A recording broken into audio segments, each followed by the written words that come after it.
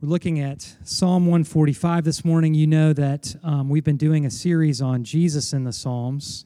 And when we announced this series, one of our ruling elders, Matt Hornack, was very eager to take on preaching this summer.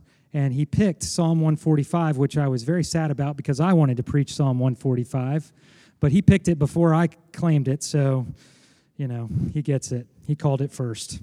So very excited to hear Matt preach this psalm, but let's listen to Psalm 145. It's a good one.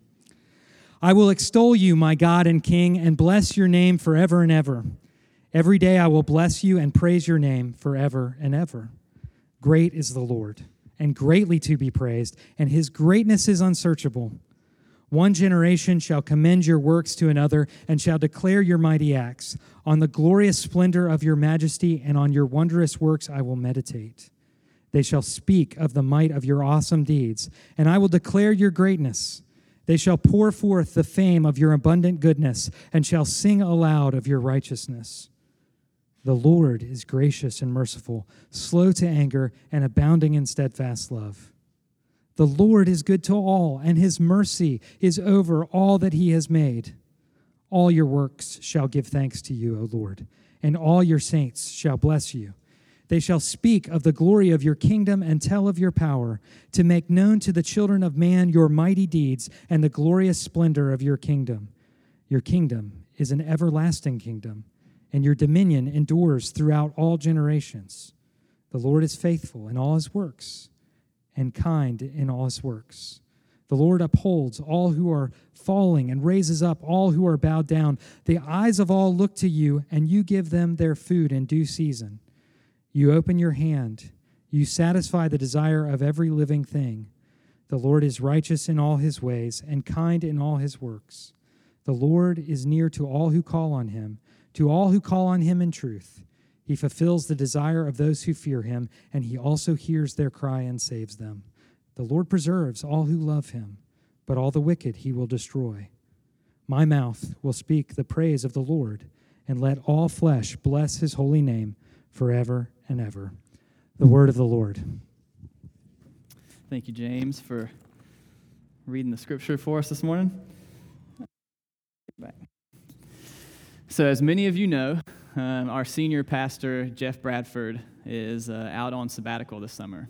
And I always like to follow in his leadership. So after today, I will definitely be taking a preaching sabbatical for a while.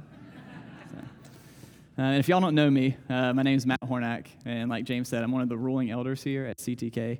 And this Sunday is my first time preaching, like ever preaching.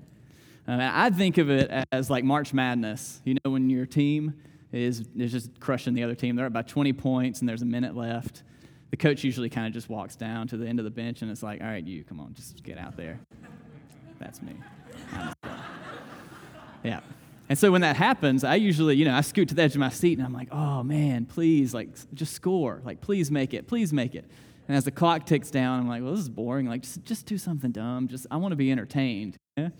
So hold on. It might get a little wild this morning, but I'll pray for us before we get started. And Lord, I thank you so much, Father, for this opportunity to share your word with this church and to share it with myself.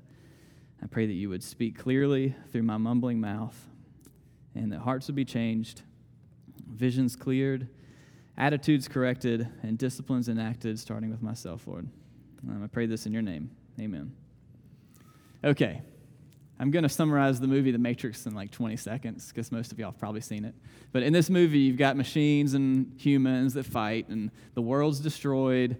And so the machines, they need an energy source. So they're like, okay, we'll put all the humans into a little coma over here and take their energy. And to make sure that they don't know, we're going to put them in this virtual reality called The Matrix. Some people that unplugged and are able to fight against the machines and try and, win back Earth. After them, there's this guy that's kind of like Judas in the Bible. He meets with the machines, and he wants to give up something, and he just wants them to plug him back into the Matrix and just forget about everything. This quote about leaving reality. He says, I know the steak doesn't exist.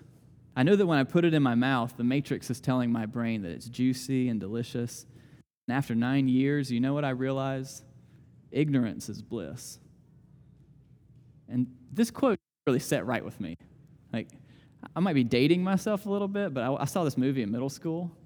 And even as a kid, I remember thinking, like, what's up with this guy who knows truth, he knows reality, and yet he's willing to just give it all up for pleasure and the illusion of happiness. And so I'm glad today that James was able to read the words of David from Psalm 145. And I'm going to do my best to mention David's name a lot because it's important that we remember who wrote this psalm. Because the big statements about God that David makes mean a whole lot more when we think about David's life and how he remained in the truth in the midst of dark years, and how he was a man who clung to truth through times when he likely felt abandoned and forgotten by God. And so I have 3 points for this sermon, and I'll go through them slowly. God is great. God is good. Let us thank him for our food. Yeah. Man, y'all know this already. Okay, you've already heard this one. Okay, God is great. God is good. Let us thank him for our food. And today we're going to look at Psalm 145, and we're going to talk about the greatness of God and his goodness and how we should respond in praise to him because all of this has been revealed in Christ. So let's start with God is great. As we first look at Psalm 145, David tells us repeatedly in verses 1 through 3 how great God is. He says in verse 1, I will extol you, my God and King, and bless your name forever and ever. So David is placing God higher than anything else. He's pledging his full commitment to him, and all of his praise will be directed towards God. And this word extol in the first verse, this is not a word I use every day, but it has the connotation of power and prominence. And so I thought this was pretty cool. We see this same word show up a couple other times in the Bible. One is when Jacob sets up the pillar of remembrance to God. Another is when Moses lifts his staff up to perform God's miracles. And then another time this word shows up is when God lifts up the ark during the flood. And so this same word is often used in reference to God's protection and care for his people. And so in this simple statement that David's making, he's just saying, I will extol you, my God and King, claiming the greatness and power of God throughout all of time. And so by committing to bless God's name forever and ever, he's proclaiming that God's name alone is worthy of praise and deserving of our reverence. Now, in verse 2, not only is David saying God's great, and he's going to praise him forever, but he's saying he's going to do it every day. And so even before Christ's incarnation, David knew that God was necessary in our daily lives. So he's not just one of those daily vitamins that you can choose to take or not take. He's not a meal that you can choose to fast from. No, God is someone that we can't live without. And David knows that this need, coupled with our God's provision for us, will result in daily praise. And so are there things in life that we improperly treat this way? I think, what are the things that you think about before you go to sleep at night? What are the things that pop into your mind when you wake up in the morning? And if you're like me, those are often really selfish times, probably the most selfish times of my day. I usually think, oh man, okay, I got to go to work. How am I going to go to work and be successful today and get everything done that I need? How do I keep this house from falling apart? I think Clemson football. So, every now and then I think, okay, how can I be a better dad and a better husband so that I look great? This is not exactly representative of a life lived with the intent of blessing God every day. It's not representative of a life that believes the greatness of God. So as I preach this sermon to myself today, I urge you to focus more on the worthy God and less on your needy self, and let God work that attitude into the fabric of your life so that you can really bless others around you with a humbled and transparent spirit. Now, verse 3 has a funny phrase in it, and we see this in other parts of Scripture, but what does it mean that God's greatness is unsearchable?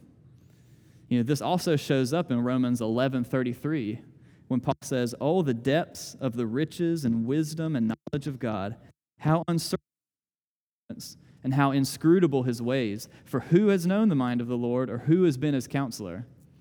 And it is a mystery to us how God chooses to judge between us and how God determines to reveal his providence on earth. I know for me, it always seems unfair. No matter what God does, it always seems unfair. It's either, I don't deserve, they don't deserve this pain. You flip it the other way, well, why do I deserve this blessing? Or why do they deserve this blessing? Friends, don't lose sleep trying to fully understand the why and how of everything related to God. I mean, God tells us in Isaiah 55, as the heavens are higher than the earth, so are my ways higher than your ways, and my thoughts than your thoughts. So we read that and we see that he wouldn't be God if we fully it all. So instead, let's marvel in this mystery, and let's rejoice in how God is revealed to us, which pretty much this whole sermon will be discussing. Let's rejoice in how his greatness seems to expand and grow each day. And so I was thinking about that when I was thinking about the sermon. How is God's greatness shown? Like, how is his endless, limitless greatness shown in our world? And so I did some Googling, naturally, and I found an article from the LA Times that mentions that scientists found new species in the year 2016. So they found new species. Does anybody know how many they found in 2016? Somebody probably does because you were here for the first time. But they found 18,000 new species. 18,000, that's a lot for a culture that claims to be a bunch of know-it-alls. I mean, we've got Google, right? We can figure this out. We don't need somebody to go out and do this research. Man, God has placed us in a world of such great detail, distinction, and beauty that 18,000 new species within a single year. And I really wanted to put some examples of these up on the screen, but my wonderful wife, Catherine, was like, no, you don't want to do that. And so it's probably for the best, because as you can imagine, most of these species are the creepy crawly type that would cause some of you to not be tonight. But my favorite out of all of them was the sorting hat spider. And it has this cool, like, wizard-looking cap on its head. And so I didn't know what a sorting hat was before I read the article. And then even after, when it said it was something from Harry Potter, I was like, I don't know what this is. Because I'm one of those good Christians that never read the Harry Potter books. # witchcraft, don't know anything. So if you're like me, then yeah, come afterwards, give me a hug, we'll talk about it. And yeah, I know what you're thinking. I started off this sermon with a confession that I watched a rated R movie in middle school, so I'm not really that good. If one of these spiders bit me, I'd probably get sorted to Slytherin. But seriously, we serve a great God, and his greatness knows no ends. And all of the greatness we experience in our lives is just a passing reflection of the full greatness of God. And so in these first 7 verses of Psalm 145, we hear of a people that will pour forth the fame of God's abundant goodness and sing aloud of his righteousness. And what that hit you today? Does your life point to a God whose fame? For me, I see the word fame, and I think about how last week, no problem talking to my coworkers about this guy they call the King who's moving to L.A. Any mention of God to them? Nope. Has LeBron ever been good to me? Nope. In fact, I'm pretty sure he's never done anything for me. So logically, if I'm speaking of this guy's fame, I should be overjoyed to speak of God's greatness and abundant goodness. And singing aloud his righteousness, you know what that doesn't mean? And I'm going to spare you my singing. You know, Jesus, what a friend for sinners. Like, no, we sing the righteousness of God. And is it labor to worship God? For some of you, it is labor to worship God. I know that some of you woke up this morning in pain and had trouble getting out of bed. And for some, church reminds you of a deep pain from the past or even one in your present. But God, he is life. He is refreshing us, and we get to view his greatness in so many others. I mean, just look around the room. We were all created in God's image. So rejoice in the Spirit and don't let the Old Testament outdo you in praise, because they didn't even have the Holy Spirit to the same degree that we have. So it's ridiculous that we don't worship in this way. God is great and worthy of our praise. Now, for our second point, one of the ways that God's greatness is revealed to us is also a way that he's so good to us, and that is through his word. Verse 4 says that one generation shall commend your works to another and shall declare your mighty acts. So God does not leave us alone, but he has spoken throughout time and given his people his word. And one of the ways he's been so good to us is by how he preserved his word for us. And we obviously see that because we have the Bible, and it's been around a long time. But the cool thing is that even the disciples, like felt the care of God and the way that he preserved his word for them. Peter says in 1 Peter 1, he says, "Love one another, since you have been born again through the living and abiding word of God. For all flesh is like grass, and all its glory like the flower of grass. The grass withers and the flower falls, but the word of the Lord remains forever." So God has blessed us all through the preservation of his word and through the continual preaching of it. And I'm thankful for a church like CTK where we can come weekly and we can hear the word preached. And reflecting back on this last week with July 4th, I'm thankful for a nation where it's not illegal to preach the word. I mean, I was nervous to get up here and preach today for the first time, but obviously if I was in a different country, I'd have a little bit different reason for being nervous than just, oh, what if I slip up and say something dumb? So that's a privilege that I think, if we're honest, many of us take for granted. And look, we can't sit back and expect God's word to do all the talking for us. If we look at verse 4, it's not really talking about just, look, teach people theology, make sure they believe in God. That's not exactly what it means when it says one generation shall commend your works to another. Look at some of the language in these verses. Commend can mean praise. Glorious splendor is used. Might of awesome deeds. Sing aloud of his righteousness. So God wants us to lead others in praising God so that they learn to praise God as well. And if we don't do it, God will, and he has assuredly shown us that he can use broken families and messed up churches to lead people to him and to build his kingdom. But that's never been his design, and that's not the way that he commands us to do it. I mean, if you look throughout generations of the Old Testament, God spoke to his people through the prophets in the Bible. And we also see this call for us in his command to teach, instruct, and model praise shown here in Psalm 145. This command even shows up in Deuteronomy 6, 4-7. It says, "Hear, O Israel, the Lord is our God, the Lord is one. You shall love the Lord your God with all your heart, and with all your soul, and with all your might. These words, which I am commanding you today, shall be on your heart. You shall teach them diligently to your sons, and shall talk of them when you sit in your house, and when you walk by the way, and when you lie down, and when you rise up." Now that's a life of praise that's modeled for others. And so in the New Testament, even more specifically, we see how God raises up leaders for us so that he can equip the saints and build up the body of the church, build up the body of Christ, which is the church. And so seeing God's goodness, it requires regeneration, but we also need spiritual discipline, and we need others to help. And so to that point, it can be difficult to see God's goodness alone. And we see in verse 5 that David says, "On the glorious splendor of your majesty and on your wondrous works I will meditate." So sometimes God's greatness and his goodness is not something you explicitly see in your life. It takes the right kind of focus. It takes a life that regularly meditates on God to notice some of the ways that God cares for you. And sometimes this can be taken up and, taken for granted, chalked up as luck or coincidence. And if you hang out with me, I'll flippantly use those words all the time. Say, oh man, I'm lucky about that one. But know that I disagree with those statements on principle. It's just something I say. Because, look, if you're a parent, the one thing that you can't do for your child, which is save them from eternal danger, it's been done in Christ.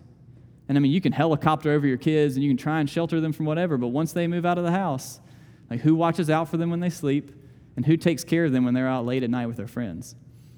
This is from the Hugga Bible. And yes, it's a soft, huggable Bible. It's covered in faux sheepskin. I personally love it.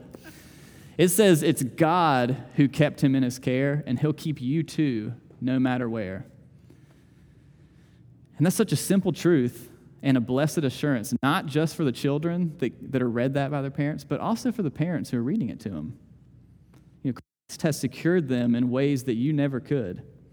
And so this has been a huge comfort for me, especially with our two kids when they've been in their first few weeks of life. It's been so comforting to know that I can't keep this kid alive. Only God can. And so if I started thinking that I could, I would most definitely have a heart attack from all the stress.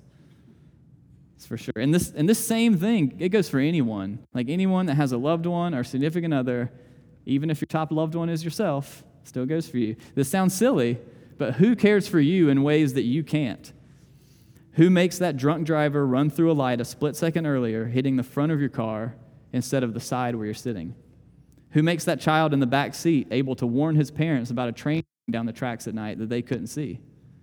We're not talking about City of Raleigh lights, the City of Raleigh train tracks here. They've got fancy arms and blinking lights. We're talking about out in the country where you just have a stop sign and that's it. Look, both of these are unexplainable stories from my own life of how God showed up in a mysterious way. And I know if you think hard enough, some of your own, because God is true. Some of you may have had experiences like mine that didn't turn out the same way. Like you might have had a car accident that left you with sorrow and pain instead of rejoicing. And believe me, I know that circumstances and tragedies can make it harder to clearly see that God is good. But we have the promise from Scripture that He is, even when it isn't plain to us. Psalm 34 calls us to taste and see that the Lord is good. So just seeing is probably not enough. We need a tasting as well to make us more aware of all of the ways that God is good to us.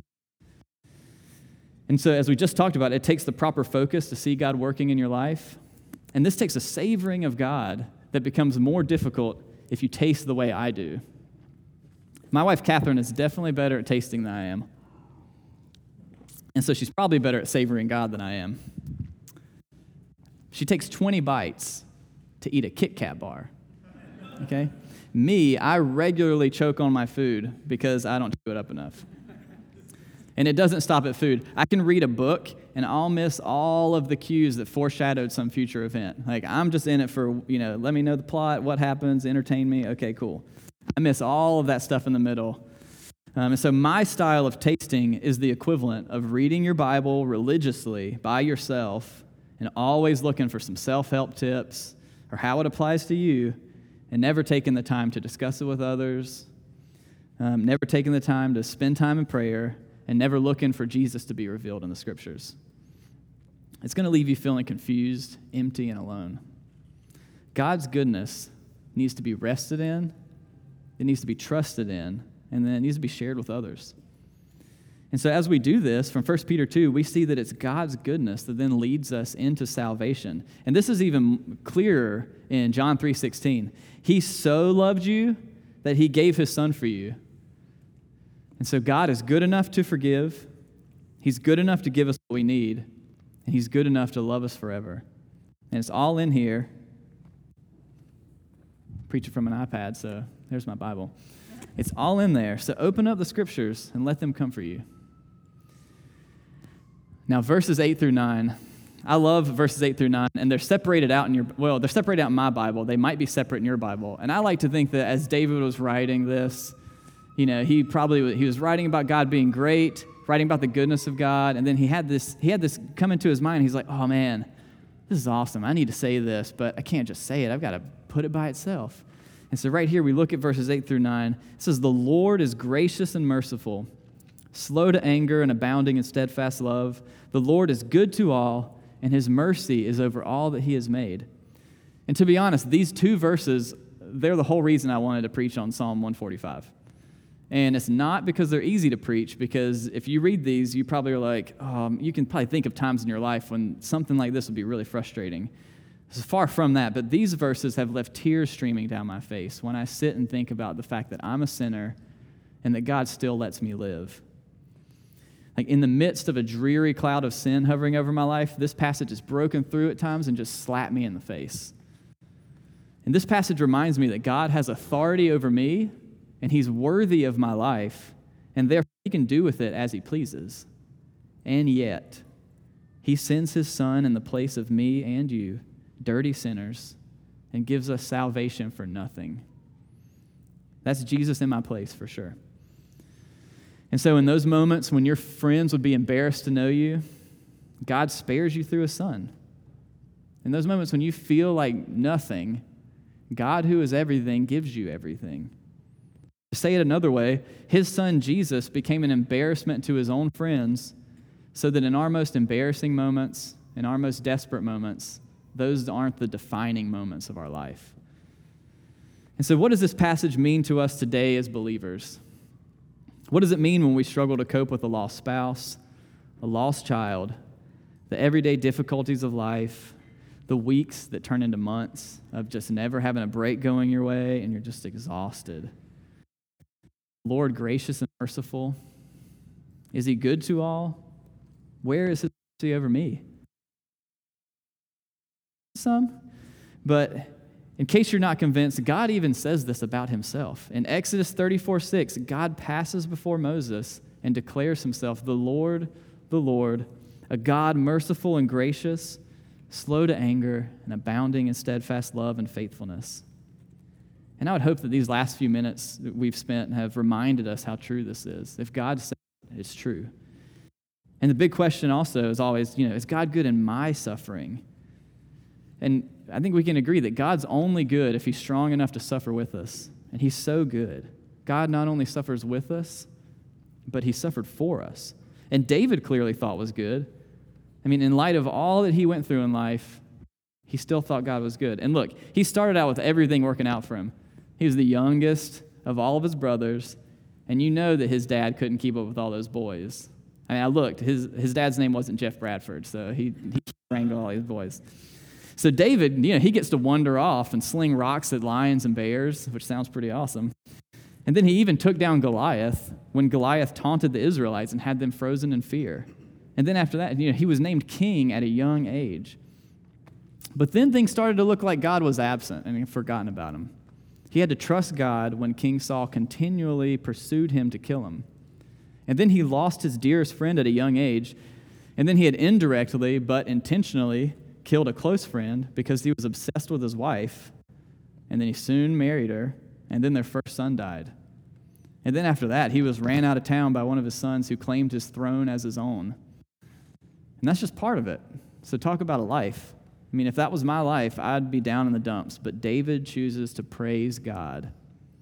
And so this psalm is not just written by someone whom God bribed into loving him. I know a common protest is people will say, well, you only love God because he's been good to you in life. And you only love him because of the good things he gives you. And sure, we've already talked about that God gives good gifts. But I'm not naive enough to think that because I have an average healthy body and a car that runs, that will be the case tomorrow. As Job said, the Lord gave and the Lord has taken away. Blessed be the name of the Lord. And blessed be the name of the Lord because there's a gift that he's given us that he can't take away. And so for this one gift, he's worthy of our eternal praise. And if you don't know what this gift is, then just think about it and talk to me after if the rest of the sermon doesn't lay it out. But this psalm is not just written by someone whom God bribed into loving him. No, this psalm is written by someone who truly loves God and knows what it means to praise in the midst of real life. Someone who knows that God is good and that while this life and this creation point to God, they are not themselves God, and they are not the end of his beauty and goodness. How do we respond to the greatness and goodness of God? Brings us to our third point, where David actually shows us how to respond in the first few verses and in the following chapters of Psalm. So Psalm 145 is an awesome chapter because you've got all the Psalms and you have all the prayers to God and the songs to God. And then in this chapter, it really David lays it out. God's great, God's good. These are the things he does for you. Let's praise him. And then the last 5 chapters is all about praising God. And if you want, look in your Bible. And the last 5 chapters all start with the phrase, praise the Lord. So listen to verse 10 through 12. All your works shall give thanks to you, O Lord, and all your saints shall bless you. They shall speak of the glory of your kingdom and tell of your power, to make known to the children of man your mighty deeds and the glorious splendor of your kingdom.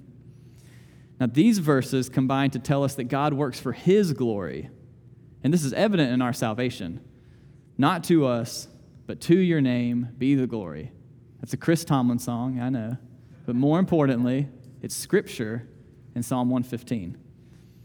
And so salvation was not for our sake, for God could justifiably have left us to die. Salvation was completed so that God's name may be lifted higher than any other name. And David here lays it out similar to Paul in Romans 1, in that God's works themselves tell us about the glory of his kingdom, his power, and how they are evidence to us of God. And so what a chapter to kind of hinge the book of Psalms on. It's praise the Lord. Why do we do that? We'll do it because even when we try to ignore, he's there. He's convincing us daily through all his works that he is good, that we should rely on no one else, and especially not ourselves. And so we praise God for who he is. God's providence, or his goodness, is revealed to mankind through Jesus Christ And that revelation should result in our eternal praise of God. And I was listening to N.T. Wright the other day, and he says something like this. He says, how long, O Lord, is the common refrain that you hear throughout the Psalms. But we know, just as the New Testament writers did, that the psalmist's desire and their hope is fulfilled in Jesus. And so because of Jesus, we can celebrate not just the future, but we can also celebrate the present. In Christ, God nourishes us and meets all of our needs. Let's look at verse 14. The Lord upholds all who are falling and raises up all who are bowed down. Now, this should be a familiar refrain, especially to y'all who've been here for the past year and a half, because we've been working through this We Can't initiative. There's a banner over here about it, and the theme verse for that is Zechariah 4:6. Not by might, nor by power, but by my Spirit, says the Lord of hosts. And here in Psalm 145, we have the greatness of God's kingdom on display. And what is it that David uses to wrap up the psalm to display God's greatness? Is it a mighty army coming to rescue his people? Is it God's power and dominion over everyone? No. It's the Lord's condescension to his people, and it's that God upholds those in hard places that can't hold themselves up. It's that when God sees his people laid out before him in reverent submission, he doesn't look inward and say, man, I'm a great king, I'm so strong, look at me. No, his kingship and lordship is plain to all. This is shown in how God cares for his people, supplies their need, and protects them. And so he's promised to uphold you and raise you up. Brother and sister, if you're feeling beaten down this morning, cling to this promise. We have a guarantee of this promise in Jesus. And each week, we have the chance to take part in the Lord's Supper, where we taste and see that this promise is true and has already been paid for and made good in the life, death, and resurrection of Jesus. And not just this promise in verse 14, but Jesus is our guarantee of every promise listed at the end of Psalm 145. So if you have your Bibles, follow along with me. There's some summaries of each verse that we'll go through. So verse 15 says, the eyes of all look to you, and you give them their food in due season. So we see from that Christ is the bread of heaven. We look to God, and he gives us Christ, the bread of heaven. Verse 16, you open your hand, you satisfy the desire of every living thing. So Christ is our ultimate fulfillment. And also God is open-handed, and he offers this ultimate fulfillment to all. Verse 17, the Lord is righteous in all his ways and kind in all his works. In Christ, we see the ultimate righteousness and kindness of God. Verse 18, the Lord is near to all who call on him, to all who call on him in truth. Christ brings us near to God. Verse 19, he fulfills the desire of those who fear him. He also hears their cry and saves them. Christ is our salvation. Remember the cries of, how long, O Lord? Those are fulfilled in Christ. Verse 20, the Lord preserves, but all the wicked he will destroy. Christ is our victorious protector. He preserves those he loves. He destroys his and our enemies. So Christ is the revealer of God's greatness and goodness to man. And look, earlier in the sermon, we talked about how God's greatness is unsearchable. And Paul, spoke about this in Romans 11. Well, Paul also speaks about this in 1 Corinthians 2:16, but he adds one huge piece. Listen to this. He says, for who has understood the mind of the Lord so as to instruct him? But we have the mind of Christ. So having the mind of Christ means that true believers have in Christ the Spirit of God, and they're able to understand enough of the mind of God. And so enough for what? Enough to comfort you in your sorrow, enough to settle you in your fears, and enough to heal you in your hurt. Christ is enough, and in Christ, God has been revealed in human flesh to meet us in our sin and shame and offer us redemption that we were otherwise infinitely and eternally separated from. And Christ's death bridges that great divide, and his resurrection points us to the Father. And so in this sermon, we've talked about God is great, God is good, let us thank him for our food. And why do most of y'all know that phrase? I mean, most in here, I'm sure you say that, and everybody knows God is great, God is good, let us thank him for our food. And it keeps going, of course. Well, somewhere along the way, someone taught this to you. And then you heard somebody else reciting it, and then you took it and you said, okay, let me teach this to my kids or repeat it to myself. And in doing so, you pass the truth of God so simply on to another generation. But the problem is, this phrase and all of the truth that's held within it, it can become so familiar that we ignore it. We start to think otherwise. Something so familiar can't be true. Or that can't convince me anymore. I'm going to choose something else. So instead of holding on to the truths which we once believed in, we ignore them and choose to hold on to ourselves, our thoughts, our concerns, our fears, our regrets. Ignorance, my friends, is not bliss. And so if you're here this morning and you're a non-believer, I would urge you to look at the greatness and goodness of God revealed in the Word. If you don't think you can see it yourself, that's totally understandable because we can't either. Like, go find someone else. Find someone to help point you to God's greatness and goodness of the Word. And then pray for Christ to be revealed as the ultimate greatness and goodness of God. And believe in Christ and know that He guarantees all of the promises of Psalm 145 for you if you believe. And if you feel today that God has it out for you, look at David's life and how God preserved him. Look at the life of Paul in the New Testament. The Lord is slow to anger and abounding in steadfast love. And for my fellow brothers and sisters in Christ, don't be deceived. Like, this world is not the end. The Lord is gracious and merciful, slow to anger and abounding in steadfast love. The Lord said this about himself before Christ incarnate. David then repeated it before the incarnation. And then now we are able to lean on it because of Christ's life, death, and resurrection. And so, yeah, there are going to be times when life feels like too much. I know when I was writing this sermon a couple weeks ago, I just felt totally worn out with the drudge of life and felt kind of alone. But thankfully, God gives us time. There's still time to grow into maturity like David and return praise to God daily in abundance. If you're a believer and profess Christ, you have received all of the promises of verses 14 through 20. So read those this week and let that soak in. Brothers and sisters, look to Jesus and live. In the name of the Father, the Son, and the Holy Spirit. Amen.